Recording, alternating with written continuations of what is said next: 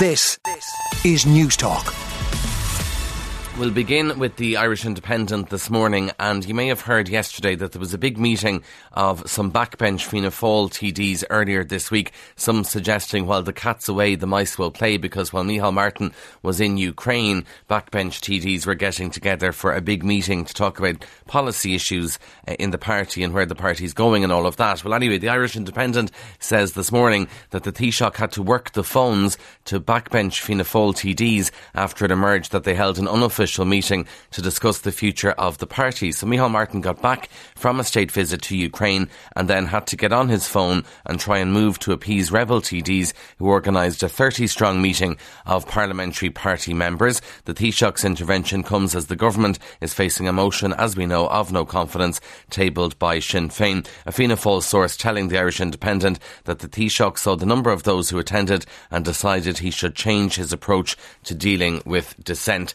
I'm not sure how secret or unofficial the meeting was, because it was held in the parliamentary party room, Fianna Fáil's room in Leinster House, so someone had to know in the party that this meeting was being held. But anyway, the story is that the Taoiseach had to get on the blower and start chatting to the backbench TDs and find out what they're on about. There's good colour, by the way, on that meeting, and things like F Sinn Féin and F Fine Gael apparently was said by some of those in attendance. Daniel McConnell writes about that in the Irish Examiner this morning if you want to get behind the scenes on that meeting, and they didn't say F. You can imagine what they said. The other big story in the front of the Irish Independent is about Cuckoo Funds. One of the country's biggest Cuckoo Fund landlords is planning to put through double-digit rent increases on its properties despite a growing squeeze on incomes. This is the US real estate group Greystar, which has bought more than 600 units in Dublin since 2019. The Irish Independent reports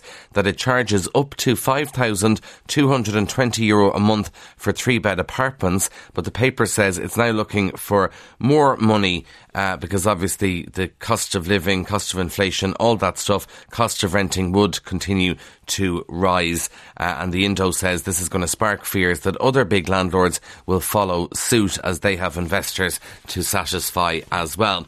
The Irish Daily Mail goes with the ban on turf, and we are told that intranet sales of turf will be banned under new draft regulations to be brought to the Taoiseach and Taoiseach by Green Party leader Eamon Ryan next week. The proposed regulations will also prevent ads being taken out selling turf in newspapers. Rural opposition TDs are very, very critical of Minister Ryan's comments about online turf sales, saying his remarks on an internet ban show that he doesn't understand turf and, quote, Eamon Ryan is off his rocker. However, the Irish Daily Mail has found dozens of ads for turf online last night. So some of these selling websites are hosting ads selling turf, and this is why they want to outlaw it. Some rural TDs don't really understand why there's an issue there. It's not a big problem advertising online, but the Mail has found some ads online. So the upshot is they're going to be banned, essentially.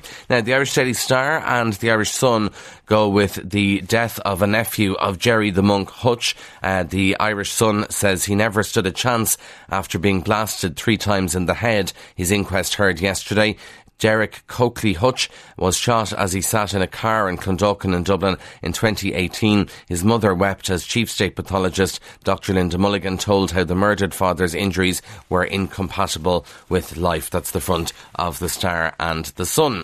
Obviously, Boris Johnson is on the front of a number of both Irish and, in particular, British newspapers this morning. The Irish Examiner goes with "them's the breaks," which I actually thought, I heard Boris Johnson say this yesterday in a speech, that, that's what happens in politics, them's the breaks. I thought that was an Irish saying for some reason. I thought only Irish people said them's the breaks, but apparently not so. The photograph on the Examiner is of Boris Johnson walking back in to number 10, and it's a very dramatic photograph there. The Examiner says the resignation of Boris Johnson has been hailed as an opportunity to reset Anglo-Irish relations after a day of high drama in Westminster, and you certainly get the sense, listening to some Irish politicians yesterday, that they didn't shed too many tears at the loss of Boris Johnson.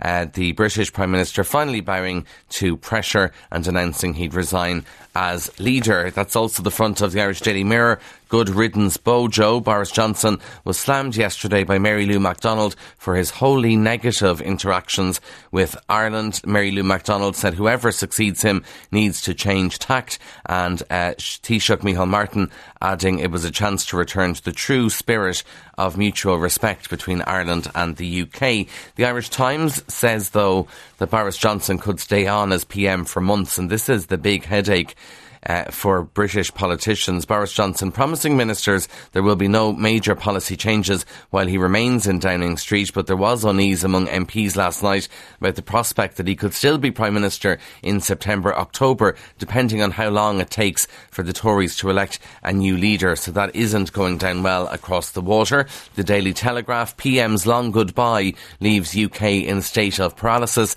Senior Tories are imploring Boris Johnson to appoint a caretaker leader immediately, basically get out of number 10 to avoid months of political uncertainty. We had a bizarre intervention yesterday from former Prime Minister John Major saying Boris Johnson needs to get out as well, essentially. The Times of London: Johnson throws in the towel. Critics urge him to quit immediately as PM.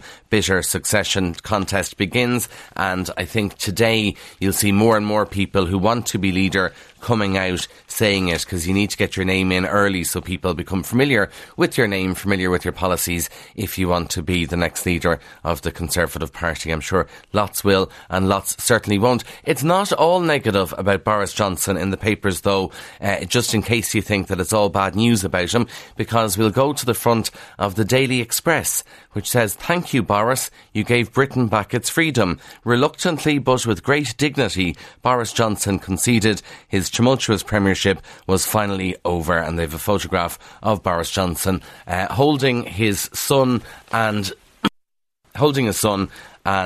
kissing his daughter, kissing his wife and holding his son, one of his several children that he has. Irish Independent looks at dentistry again, and in particular dental tourism today. So yesterday the paper did a survey, which you may remember, which found huge variations in price. If you want a filling, you could get it for 170 quid in Dublin, could be €35 in Donegal. Big variations. Today the Indo looks at dental tourism because we're told it's booming again after the pandemic. Many Irish people are choosing to travel abroad for treatment. A lot are going to Turkey, apparently, for it. And we are told that there's a big boost. Some that the Indo interview want to break the stigma that dental practices abroad are not of the same quality as in Ireland. So they've an interview with one clinic in Budapest there who say that it's all very successful.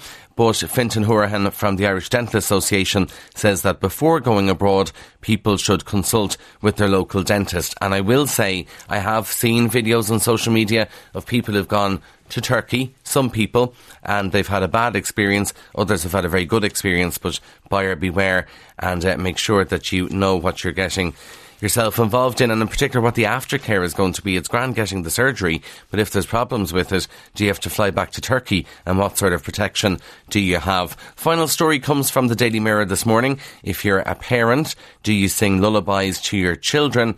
Well, traditional lullabies are in danger of being forgotten by mums and dads. Researchers have found that classics like Rockabye Baby, Humpty Dumpty and Jack and Jill, which have sent generations of children into the land of Nod, are unfamiliar to 6 in 10 parents. According to a poll of 2,000 parents, 1 in 10 did not sing lullabies because they had a terrible voice, and a third use soothers, while 9 in 10 read a bedtime story instead. How difficult is it to know the lyrics to Twinkle Twinkle Little Star? Anyway, a lot of parents aren't singing it. Those are the stories making the headlines. Still to come, is the government lacking ambition when it comes to delivering remote working? On 106 to 108 FM and newstalk.com. This is Newstalk.